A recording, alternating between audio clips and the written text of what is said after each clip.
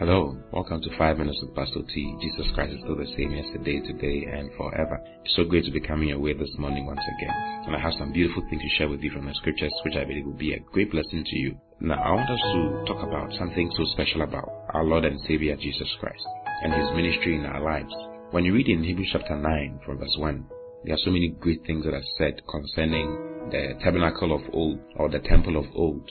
You know, in the Old Testament, there were 3 requirements that God had for the children of Israel. The first was that in order for their sins to be taken care of every year, there had to be a high priest. There had to be a lamb without spot or blemish, whose blood would be used to appease God for a year. When the high priest comes in to sacrifice that blood and God is happy with it, then God looks away from their sins for 1 year. So the high priest goes in there to offer sacrifices for them. There were 3 divisions of the tabernacle. There was a holy place, there was the most holy place, and then there was the outer court. And the high priest would go into the most holy place, or the Holy of Holies, just once in a year to offer sacrifices. In the most holy place, there was the Ark of Covenant, and upon the Ark of Covenant sat a seat called the mercy seat. Now the priest will come with the blood of the lamb, without spot, without blemish. The lamb has done nothing wrong. The lamb, he doesn't know anything about sin. He's an innocent blood, and God required the blood of an innocent person or an innocent animal to take care of the sin of mankind. So what happened was that Israel would take that lamb, and then the high priest would take the blood inside to the Holy of Holies. Now the Holy of Holies was a very dangerous place.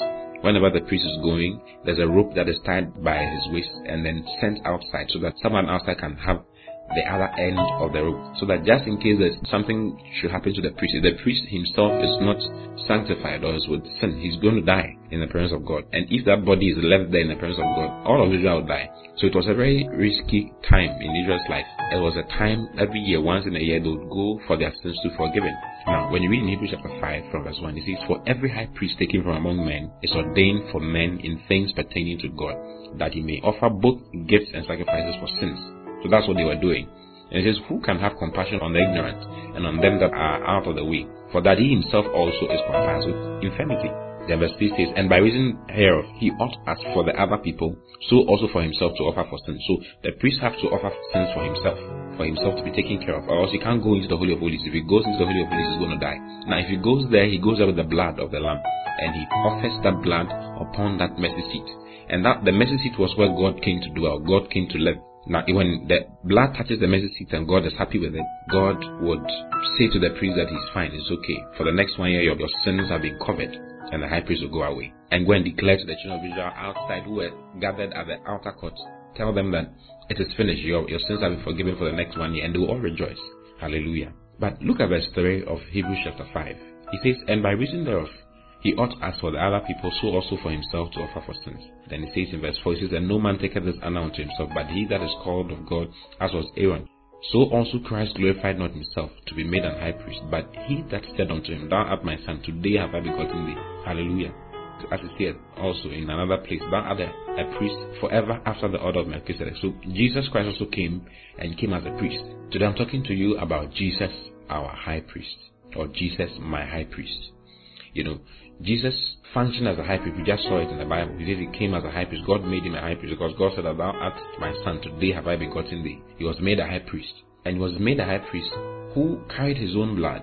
You see, Jesus was the Lamb of God as well. So Jesus was the Lamb of God because if you read in John chapter 1, when John saw Jesus passing by, he said, "Behold, the Lamb of God that taketh away the sin of the world." You know, Jesus was without sin. The Bible says that he was tempted in all points, but he was without sin. Hallelujah.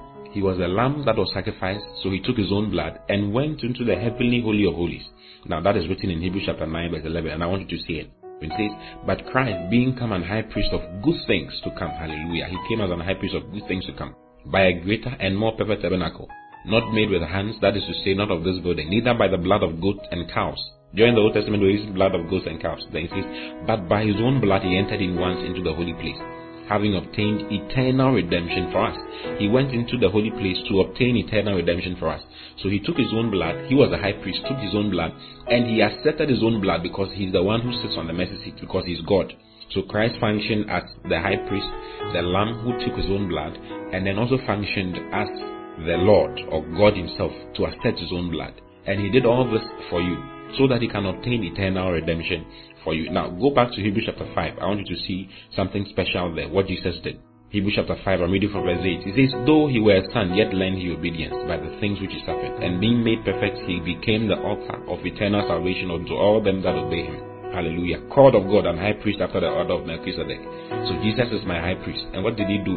He's my high priest who offered sacrifices for sin once and obtained eternal redemption and obtained eternal salvation for you and I. My brothers and sisters, you are eternally saved. Don't let anything tell you otherwise. He has saved you and you are saved because he's your high priest. I love you very much. I'll see you again tomorrow. Until then, keep living in God's presence. In Jesus' name. Bye-bye.